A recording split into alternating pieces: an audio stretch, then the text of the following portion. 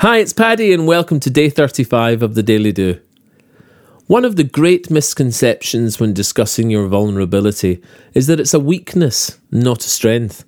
A talking point for the wounded where the broken come to whimper into sympathetic ears.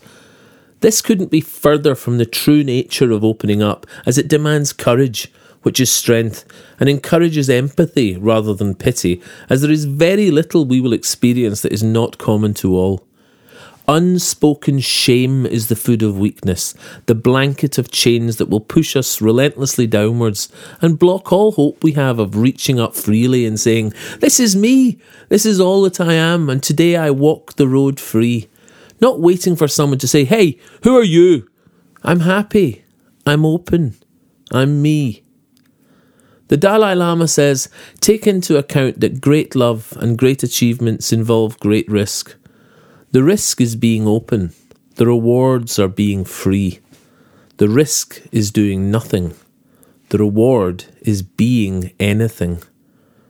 So how does being open now work beyond the initial shading of difficulties?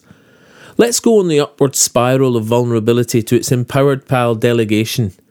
This hugely compelling open admission of one's own limitations needs no mentioning, and it's the strongest leaders that do this so well. This confident and comfortable acceptance of themselves and others initiates a common purpose towards mutual goals. So you see, starting with sharing the truth within isn't weak or just woe is me. Your shame is just a great place to begin, to dust down, to be light, to be free. Today here's a tool to open you up. It's banning the words fine and I'm good. When asked how you doing or how was your day, say amazing or I'm sad. Just the truth. Because insipid responses dilute our potential to connect and excite any others.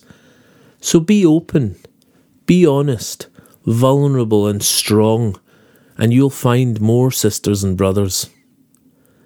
Please subscribe in the box below, and I'll see you tomorrow on the Daily Do.